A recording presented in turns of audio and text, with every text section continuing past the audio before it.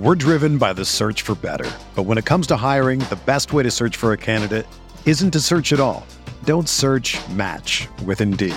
Indeed is your matching and hiring platform with over 350 million global monthly visitors, according to Indeed data, and a matching engine that helps you find quality candidates fast. Ditch the busy work. Use Indeed for scheduling, screening, and messaging so you can connect with candidates faster. Leveraging over 140 million qualifications and preferences every day, Indeed's matching engine is constantly learning from your preferences, so the more you use Indeed, the better it gets. Join more than 3.5 million businesses worldwide that use Indeed to hire great talent fast. And listeners of this show will get a $75 sponsored job credit to get your jobs more visibility at Indeed.com/Blue Wire. Just go to Indeed.com/Blue Wire right now and support our show by saying that you heard about Indeed on this podcast. That's Indeed.com/Blue Wire. Terms and conditions apply. Need to hire? You need Indeed.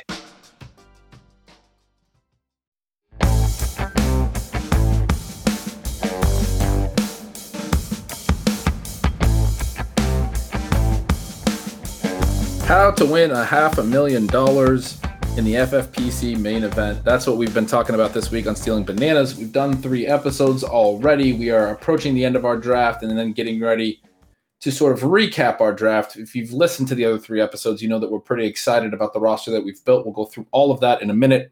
I'm Ben Gretch. You can find me on Twitter at YardsPerGretch and on Substack at bengretch.substack.com. With me as always is Sean Siegel, who you can find over at Rotoviz. And Sean, we just took Ryan Fitzpatrick as our QB2 at 1709. Our decision at 1804, we just got under the clock, includes potentially taking a third quarterback. It does. I would be pretty interested in taking Mayfield here to see if they come out scorched earth in week 1. That combination with Fields would be pretty exciting. But on the same time, I think that Ryan Fitzpatrick is more or less a lock. They have a good starting schedule, so we don't need the third QB. It's a little bit of a luxury pick. Are you more interested in seeing what the Browns do, or Jarrett Patterson, Jamar Jefferson? I really like here Jefferson if Swift is actually not okay. And then Alex Collins, I mean, he's even caught some passes in the early preseason games. We've got 20 seconds. You have the pick here, the QB, these 3 running backs, even Ty Johnson, the 4th running back option. I'm kind of stumped. Who do you like? Let's go with Mayfield so we can see. Yeah, I don't typically take a third QB. I think that's a really interesting – I mean, I often don't take a second. I think it's a really interesting comment, though, especially were Fields to not play for a stretch a little longer than we're hoping. Say he doesn't play till week 6 or week 7. Say Andy Dalton has a couple good games early. I don't necessarily think Matt Nagy is particularly sharp. Now we have these 2 bets on Fitzpatrick and Mayfield where we can kind of make our decision week 1 and determine who we want to drop. We might even drop one on the waiver run before week 1 if we, make that decision. It is an interesting move. But we are close enough to the season now. There's no more preseason games. There probably shouldn't be any more major injuries that would shake up value. I don't think we're really sacrificing a ton with this additional roster spot. I don't think we are either. And like you mentioned, it's not just that we can make the move after week 1. We can make the move before week 1. We can go into a little bit more depth in terms of which guy we want to make that bet on. And we can put just, $1 bids in for those 3 running backs if we decide to go that direction. Now, hopefully not too many listeners are in this league and will go over us with 2 for those guys. But the running backs, interesting picks here. And I don't know. I guess the main takeaway is just that really Kyler Murray and Lamar Jackson are the only QBs that I'm looking at before the very, very late rounds, because I think you have so much upside one of the things here, again, is you can play matchups with Mayfield and Fitzpatrick such that you score a lot of points if the Browns do what we think they're going to do. If they're not, then obviously you can cut him. You can go to someone like a Zach Wilson. It'll be interesting to see what they do. Is Zach Wilson going to get some rushing value to juice his passing stats just a little bit? I think so. I mean, he was a little bit mobile in college. And, he looked good as a passer in the preseason. I think broadly the Jets are undervalued across the board. I think their offense is so different. The whole system is going to be different. Their players are going to be different. I mean, maybe the offensive line and those types of things won't necessarily be completely different, but it's really easy to sort of, at this stage in the preseason, lean on this idea that the Jets have been bad for a long time.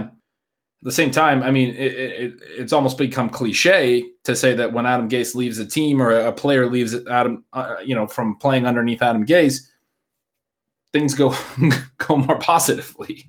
And so it's an interesting thing that they're being priced as if they are a lock to be as bad as they were last year.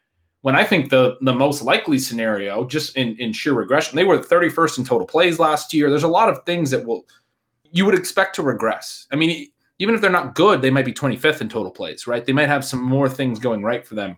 And so that's sort of what I would say is the most likely scenario. And then it's like the really bad outcome is where they're the same as they were last year, but they're being drafted like that bad outcome is the only outcome, the most likely outcome, and there's not even necessarily upside from it, which is sort of silly because the upside is what if they're a league average offense? All of these guys are going to be good values at ADP, but maybe not real upside, real ceiling. So that path might be a little harder to see.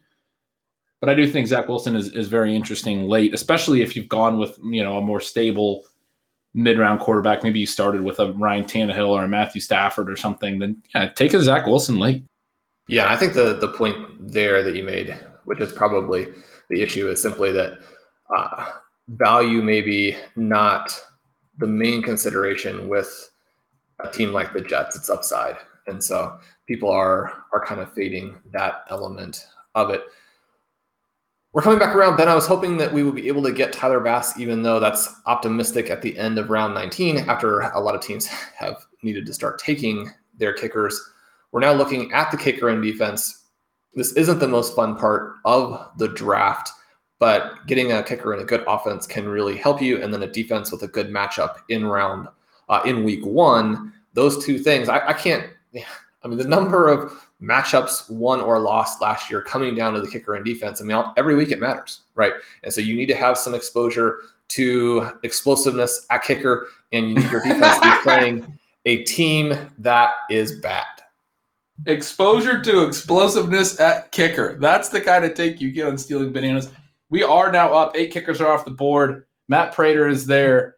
From my understanding, our friend Denny Carter says Matt Prater is an absolute smash kicker this year. That's via our other friend Pat Crane. So that would be my pick. I don't know a lot about kickers. Right. Well, streaming kicker Stefan Leco really stands by it. He's my streaming kicker guru. And we're going to go with our guys here, right? I mean, it wouldn't be right to Denny to not take Matt Prater. We get exposure to the Arizona Cardinals offense, which the most important thing in the draft that we haven't really accomplished here. Well, we do have James Conner. So now we have the Arizona bet that they're a run-heavy field goal kicking team. Yeah. That's how we see the season playing out. So that's your bold prediction. The Cardinals are going to either score 1-yard touchdown plunges or kick field goals. We don't need to worry about DeAndre Hopkins and his lack of green zone targets this season. That will be a relief, since that was the least fun part of the 2020 season. Then coming back around here, the 49ers defense has not been selected. I know they lose their guru, but they've got a lot of good players. They've got an offense that's going to score a lot of points, and they have the Detroit Lions, who most people do not seem extremely high on the Detroit Lions. That would be their week 1 matchup. I'm all about it. I've been taking the Panthers in every draft, so I haven't really been doing a lot of additional defense research. They're ranked number 3 on this board. I mean, let's do it. I mean, they have some good players for sure. They do. We've got to wait through 2 teams. Mark Ingram has just been drafted. You know that you're going to regret taking Baker Mayfield when Mark Ingram was still on the board. I mean, unless someone takes a second defense. Trent Sherfield's off the board. These guys already have defenses, so I'm hopeful that we'll get our favorite option here. And then for me, defense is always about the schedule. That's why I've liked the Panthers. Their schedule is very good the first 3 weeks, but when you sit there and talk about the 49ers being potentially a top defense and getting the Lions in week 1, it's almost impossible to not get some exposure to that. Got to get that explosive upside at defense, right? Yes, exactly. And it's almost something where I want to Google like all of the San Francisco defensive players to find out if they were all injured today, because otherwise, even in round 20, it doesn't really make sense. Even if they we're getting Jared Goff in a new offense in week 1. So we'll play him and stream him if they put out a second string unit. Okay. Good deal. So we don't have to Google the 49ers. We do have them as the conclusion to our team. And yeah, then we need to start getting our free agent queue lined up to see how we want to take advantage of Baker Mayfield here. I'm getting my vacation home properties lined up. I'm not getting my free agent queue lined up. I'm looking at this roster and saying, do I want to live? Is it Florida or Arizona, California? I mean, where do I want to buy a nice vacation property? I've been looking at New Zealand, and that's a good idea. They seem to be taking this whole pandemic thing very seriously. Right. So you've predicted that we need to buy new homes and that we're going to finish 12th. So you definitely have a wide range. Yeah. Right. The base is covered there. No one can come back to you and say you didn't predict the outcome of this season. Right. That's always been my MO. You got to hedge all the way across the board. Hey everybody, this is Dave Cabin from the RotoViz flagship podcast, just stopping by to say thank you for listening to RotoViz Radio. We're offering our listeners a special 10% discount when they use the promo code RVRadio2021 at checkout. Again, that's 10% off a 1-year subscription when you use the promo code RVRadio2021. Thanks for listening and keep on tuning in.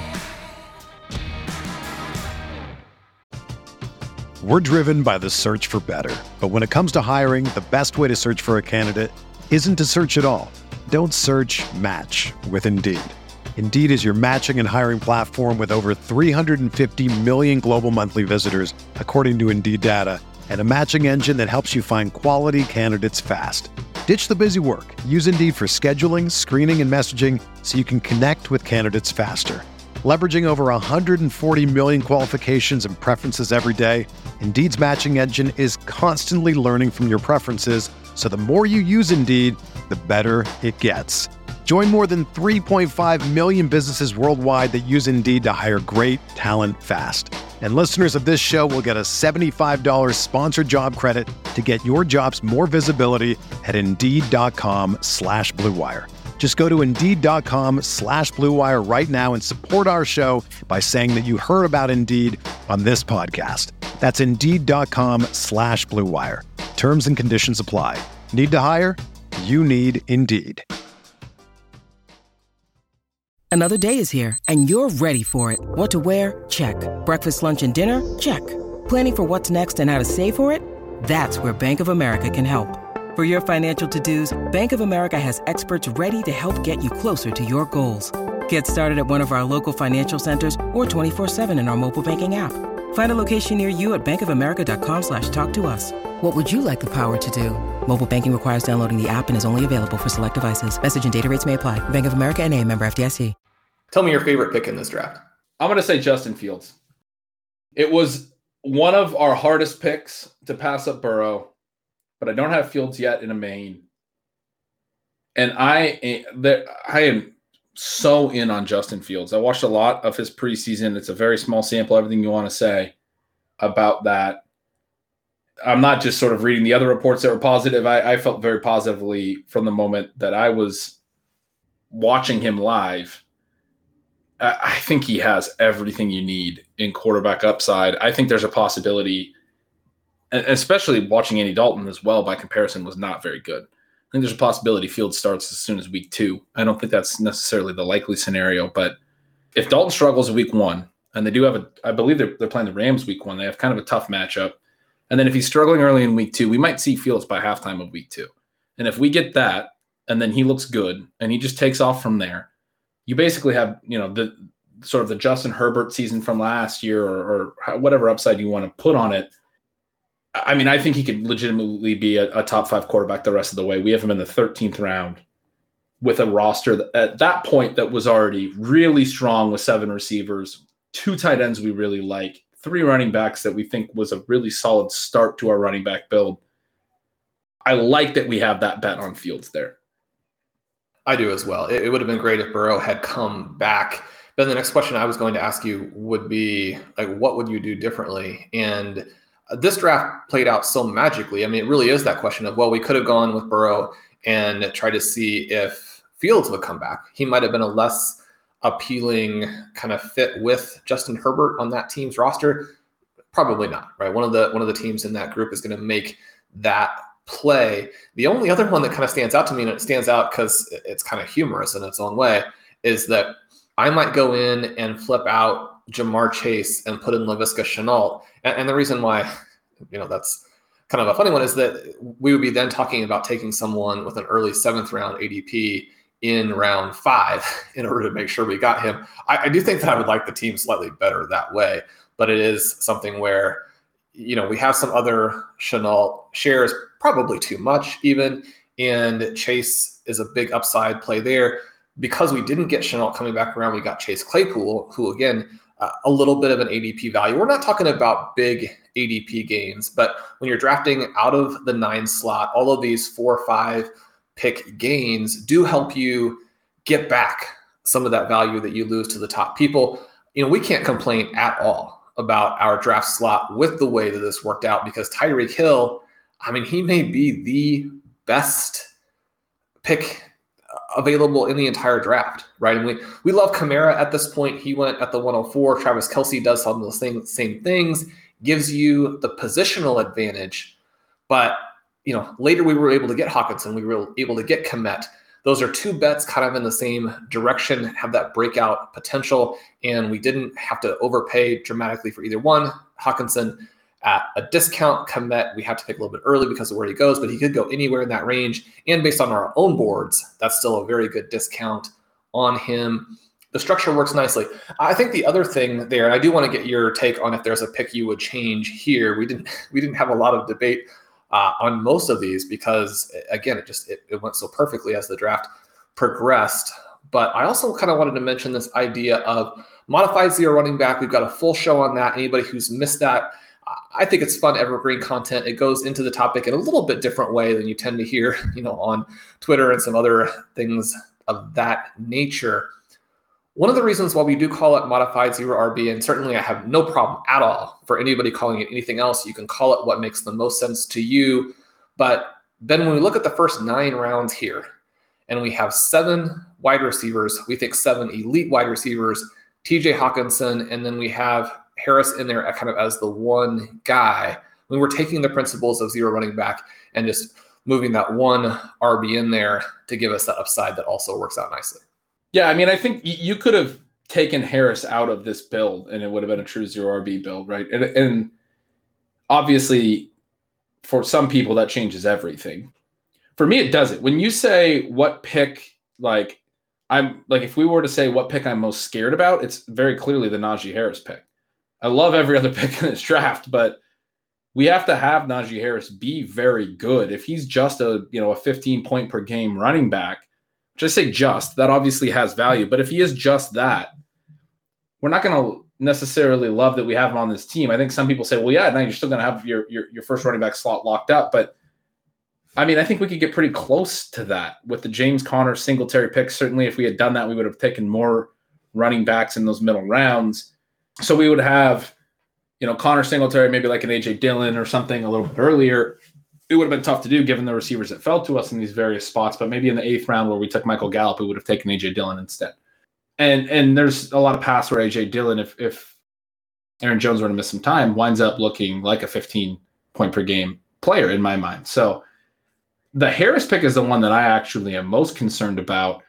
Philosophically, what we were doing was exactly what the whole point of zero RB is, which is to have a ton of firepower at wide receiver, a ton of upside at wide receiver, a ton of depth in that upside as well, so that we can really have that chance to have all of those top 15 wide receivers, as you like to say, 6. We have a very strong chance of doing that, I think, with the 8 that we have on our roster. And then we have the Hockenson potential positional differentiator. We have the Fields potential differentiator if he is as good as I was just saying. This is a roster that almost without running back points could be very, very, very good. And so in that regard, what we were doing, what we were thinking, and how we went about it is the same as zero RB. Obviously, people that focus very much on those 6 letters, as I said back on that show, that was a July 31st show. If anyone wants to go back, I've been asked about it more than anything else that we've done this offseason. And so I know the exact date, July 31. That's the day you're going to find that episode. If we, or the point I made on that show was this idea of those 6 letters, the zero RB. I mean, people are really harping on the idea that if you take a running back in the second round, there's not zero RBs. What are you thinking? It can't possibly be any version of zero RB. All right, I get that if we want to be semantical and we want to be very, very technical, but the point of zero RB was never that. And we talked about this a lot on that episode. It's anti-fragility. It's this concept of wide receiver depth and explosiveness and upside. It's this concept of winning every other spot, winning the flexes, certainly also winning at QB and tight end to the extent that you can without sacrificing that wide receiver upside. Najee Harris is the pick here for me that is like, I mean, if he's good, then that's awesome. But there's arguments that he's not that much different of a profile than some of the later running backs that we could have taken instead.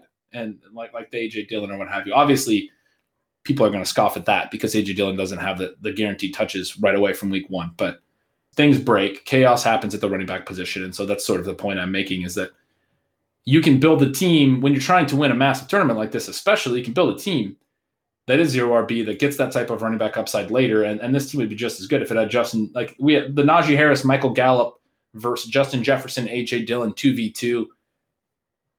I don't think we sacrifice anything to do that. And philosophically, I actually might like that better if we would have 100% okay. Yeah. So you're giving us the B- because we did take a running back early. Trey Sermon at 6 instead of Claypool, I think would be interesting, even though Claypool, the massive upside and the little bit of an ADP discount. If you put Sermon in there, if he's the rookie who breaks out to the huge season and you have DK Metcalf or Justin Jefferson in round 2 instead of Harris, then, you're looking at more upside there, or you're looking at more wide receiver points in terms of how that plays out. Okay, so we love our roster. We have mentioned some areas that we could do differently. We may have, we may play again, and if the past is any indicator, we may have the 9th pick again, but so we can make those adjustments. Ben, some of the other teams here, always look at the Christian McCaffrey team. The next running back they selected was actually Trey Sermon. They selected Trey Sermon and Ronald Jones in 7 and 8. So we kind of like that. Some upside with Pitts, some conservatism with the Keenan Allen, Julio Jones, Adam Thielen, Odell Beckham start. One of the things that we hate to see is a team that goes Christian McCaffrey and then pretty wide receiver heavy. Thoughts on that one compared to the 102, where that team also only has one running back in the first 7 rounds? That would be Joe Mixon in round 3. And even though we don't necessarily believe in Mixon and think that the Bengals offense may be better for passing in 2021, might be a year away, maybe 2022 is the year where a running back there is going to score a huge number of points. The other thing, though, is just be a year early, don't be a year late. A year late, you have no value. You're just chasing points. If they're a year early, Mixon could be the stud. So that team, Travis Kelce, A.J. Brown, Mixon, DJ Moore, Deontay Johnson, Tyler Boyd, Tyler Higbee, and then A.J. Dillon. I'm going to guess that any team, regardless of anything else that they do, that has A.J. Brown and DJ Moore, you are making the league favorite. Yeah, I'm excited about that team, especially they also have A.J. Dillon, as you noted. I think for not being particularly deep at receiver, they did a very good job with Brown, Moore, Deontay Johnson, Tyler Boyd, Elijah Moore in the 10th as their 5th receiver. They got Emmanuel Sanders late, Rashad Bateman late as a hold. That team could have some good wide receiver production. Also has Hurts and Lance at QB, certainly some QB upside. And so, yeah, that team could be very good. One other thing that I think is interesting is in this draft, I'm always looking at sort of, who did the early tight end starts, if those guys have massive ceilings. And that was a Travis Kelce team that we just talked about, the A.J. Brown, DJ Moore team. The Darren Waller drafter took George Kittle in the 2nd round, took Allen Robinson, Godwin, Ayuk, Miles Sanders, Antonio Brown, Raheem Mostert, Gordon, goes on to take many running backs before going back to receiver very late to T.Y. Hilton. So only has Allen Robinson, Godwin, Ayuk, Antonio Brown, and T.Y. Hilton. I think that seems very thin at receiver. Obviously going to be playing 2 tight ends every week. The other note I was going to make was the team in the 3 spot who took some of our receiver favorites, took CeeDee Lamb, T. Higgins, and Jerry Jeudy. But then the only other receivers this team has are Darnell Mooney, Bryan Edwards, Nelson Aguilar. Definitely going to have to hit on those 3 receivers. Started with Dalvin Cook and Nick Chubb, took Chase Edmonds, and then Sony Michel, and then Leonard Fournette all before round 10, had 5 running backs in the first 10 rounds. Sometimes I like to see some of the players that we really like going to rosters, if they're not going to go to us, that we don't necessarily really like the build. To your point about the Christian McCaffrey team, if that McCaffrey team had, Higgins and Jeudy instead of Julio and Thielen, I'd be a lot more concerned about the McCaffrey team, and, sort of vice versa, or that same point could apply to the number 3 team. If the Lamb, Higgins, and Jeudy picks had been paired with some other strong receiver bets, a little bit more firepower at QB and tight end and things like that, then I'd be a little bit more concerned about that roster. I'm not saying we're for sure going to win this league or anything, but I do look around this room and I don't see a lot of builds that I think are really scary to me. And that's, the kind of thing that if anyone in this league is listening, they're going to let me know in my Twitter mentions if we don't win this league. But that's sort of what happens whenever we were talking about how everything sort of fell our way. We got a lot of guys that we wanted at the prices we wanted. Because of that, there's a lot of other picks that weren't the picks that we would necessarily make. And so it'll be fun to track this. We're definitely going to own up to it if this team doesn't crush, but I'm liking what we did. Yeah. And you mentioned that it's always tricky when we do the sort of post-draft recap. I've been in a ton of situations where in the post-draft recap, I'm given like the 9th, 10th, 11th, 12th position on a team that I know is the favorite to win. And so simply somebody else out there, even if it's us, saying that your team is not good. I mean, if you had reasons behind who you picked, then you should be excited about that. I mean, you don't need to worry that, a couple of guys said your team isn't very good. We want to have humility going into this. We know that things can break in a lot of different directions and just injuries too. You have a couple of injuries at the beginning and suddenly your team is very different. Now, the depth that we have at the position that matters is built to address that. So I think that our floor, and one of the things that people get mixed up on is this idea of floor versus ceiling, and where the risk is this wide receiver heavy build is not a risky build, right? It's a conservative build that we're also searching for a lot of upside with. You mentioned the team that started Waller, Kittle, Robinson, Godwin. I love the teams that go tight end heavy early. I love the teams that, this team only has 1 running back in the first 6 rounds, but people do ask, they're like, Sean, how do you do 0 running back incorrectly? Or I did it last year and it wasn't that fun. I didn't win. The teams didn't have the upside I thought they were going to have. Things didn't progress through the season the way that I thought that they were. Every once in a while, someone's pretty mad. Usually people are just, genuinely asking like, what could I do differently? And the thing that I tell people is, you probably didn't draft enough wide receivers. You probably weren't aggressive enough at running back in terms of, again, making these kind of contingency-based plays. Now, the backs selected here, Sanders, Mostert, Gordon, I think those are pretty good values. One of the concerns that I do have, though, is you're drafting backs who probably have declining value as the season progresses, as opposed to rising value that doesn't necessarily fit what we want. When I'm drafting a 0 RB type of team, I want all of the players kind of pulling in the same direction, gaining ground, as opposed to, because I drafted running backs later, kind of losing value. Now, Miles Sanders, Raheem Mostert, those 2 guys could be very solid starters the whole way. So there's no guarantee that they're losing ground. The prices on it are pretty good. I would have liked to have seen more upside with the late picks. So kind of Madison, Penny, Malcolm Brown, Devontae Booker. Malcolm Brown, Devontae Booker, are there scenarios where they really break into scoring a lot of points? One of the most important articles that I wrote last year was talking about if you get one of these picks that is just simply lower scoring, you have to be aggressive in playing the wide receiver. You're getting a shot at the wide receiver stars, and those guys are going to score more points for you. You also take them away from the teams who got a higher value draft slot than you got. You can't afford to be chasing points when you're out of position to chase points, and when the structure is going to build more downside into your draft. So one of the things here that I think is a little bit unfortunate for some of the teams is that The people in 7 to 12 outside of us, those are the teams that are actually pretty running back heavy. I don't think it's a great area to do that. I mean, we like zero RB, we like modified zero RB, but I have written, if anybody really likes the show, but just doesn't like that construction, I have a number of articles out on RotoViz about how you can go running back heavy early and still accomplish some of the objectives that I have in drafts. And so I don't want anybody to think that if they read RotoViz, they're not going to get any help in a different direction, or that there's not going to be any creativity or any flexibility in terms of how we approach fantasy football. There's other good content for you there. Approach it in different ways. My concern would be that these teams who didn't get the great draft slots didn't really approach that part of it the way that I would do it, sort of, even if you want to be a little bit running back heavy. Yeah, it's really, and again, we were talking about which teams we like or don't like, and I was commenting on the fact that I don't know that there's a lot of teams here that I'm particularly scared of. It's really interesting that we were the only team in this entire draft that took 2 receivers in the first 3 rounds, and we took Najee Harris at 204. This was not a wide receiver heavy build for us. This was actually the opposite of that. Typically we'd be closer to taking 3 receivers in the first 3 rounds than only 1. Certainly there'll be some times where we might take an early tight end and an early running back, but then we're just hammering receiver. What happened in this draft, we got McLaurin all the way back at 309 because none of the other teams took more than 1 in the first 8 spots, or then behind us at 10, 11, or 12, none of them took 2 receivers in the first 3 rounds.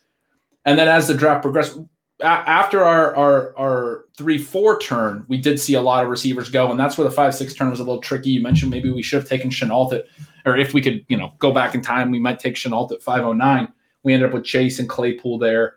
That was the one turn that was a little bit, not in line with what we were hoping for in an ideal world. But we continued to get all of our receiver targets at good prices, in part because even though nobody took more than one receiver in the first couple of rounds, there's only a few teams that then went hard at receiver after that. And you mentioned the teams in the 1 and 2 spot right away. Those are the ones that did go receiver in 3, 4, and 5. But then both of them went away from receiver in each of 7, 8, and 9, even though they only had 4.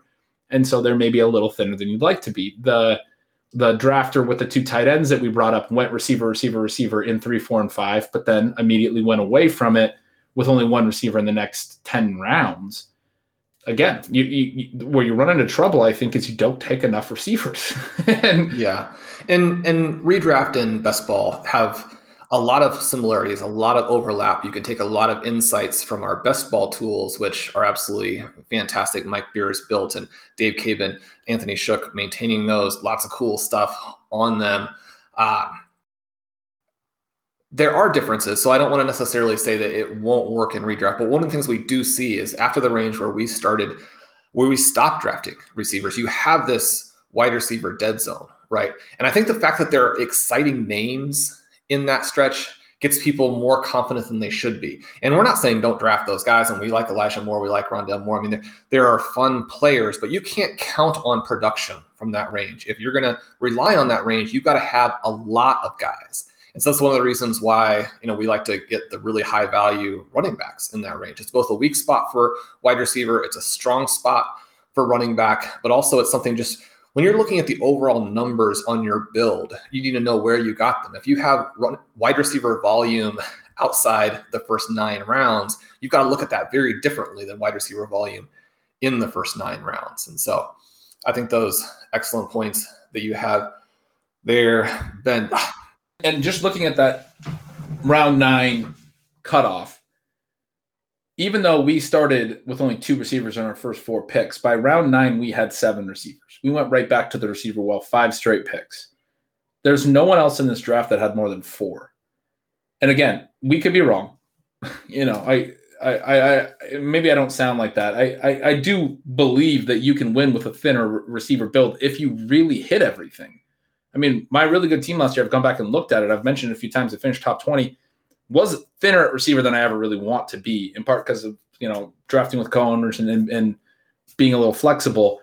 But we did hit on Stephon Diggs and Will Fuller and Brandon Ayuk late. And when you hit on everything, it can work. It's not an impossible structure. And I just want to acknowledge all that. But you mentioned that round 9 cutoff. I think that's the really important point. And that's the point that we really harp on, sort of the Will Fuller, Jarvis Landry, drop off. Earlier in the offseason, we're talking about Debo and Visca and those guys. Those guys have risen.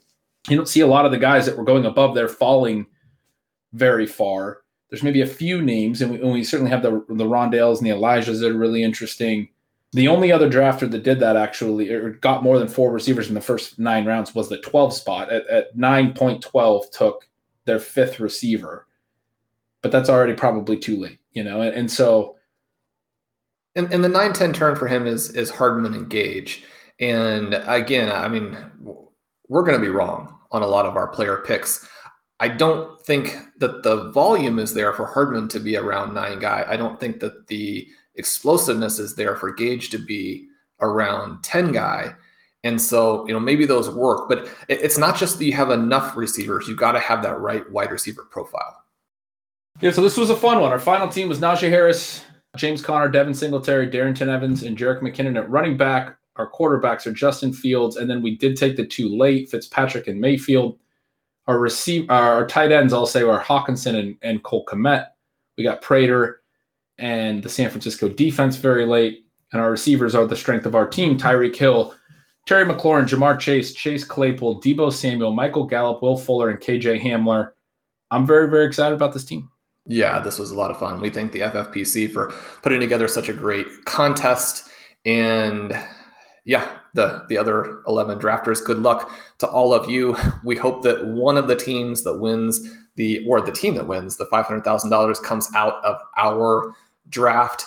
And for all Stealing Bananas listeners, we appreciate so much the community that we've built with you guys. We'll have a lot of great in-season content. We'll have some news on exactly how we'll do that coming out shortly. And until we talk to you again, I'm Sean Siegel. With me, as always, is Ben Gretch. You can follow him at Yards Per Gretch. He's had a ton of great content. Depending on when you are listening to this, he'll have even more stuff that comes out between now and when this actually releases. But he's got his 2nd-year wide receiver article out. You always want to read that. He's got his high value touch article out if you're trying to figure out what's important at the running back position. You can't do better than to check out Stealing Signals, the best newsletter on the planet. It will help you with these final drafts. It will get you set for weeks 1, weeks 2, weeks 3.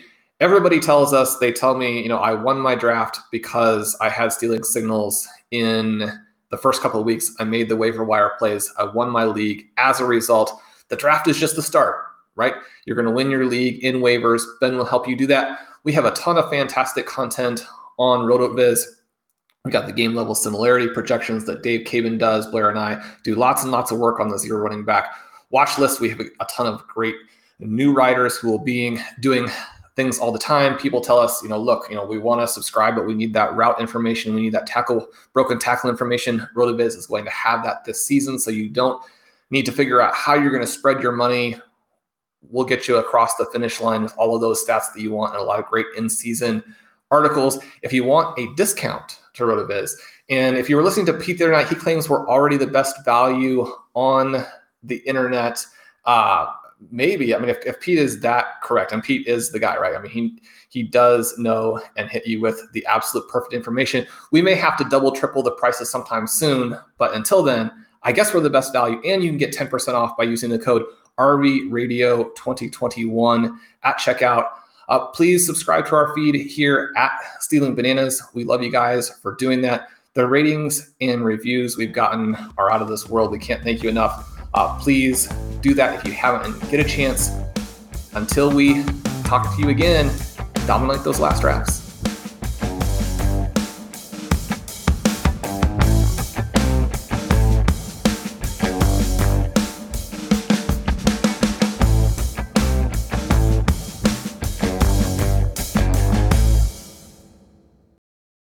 Everyone is talking about magnesium. It's all you hear about. But why? What do we know about magnesium?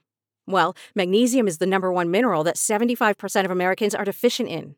If you are a woman over 35, magnesium will help you rediscover balance, energy, and vitality. Magnesium supports more than 300 enzymatic reactions in your body, including those involved in hormonal balance. From functional medicine doctors to mental well-being and female hormone experts, we all know that magnesium is the one mineral to improve all aspects of well-being and health. But which one? Magnesium Breakthrough from Bioptimizers, the trusted choice recommended by leading experts with 7 best-absorbed forms of magnesium to ensure your body receives the support it needs for overall well-being. Go to bioptimizers.com/balance today and use code BALANCE10 for 10% off. Support your journey to wellness at bioptimizers.com/balance. Magnesium Breakthrough from Bioptimizers, your foundation to optimal health and vitality.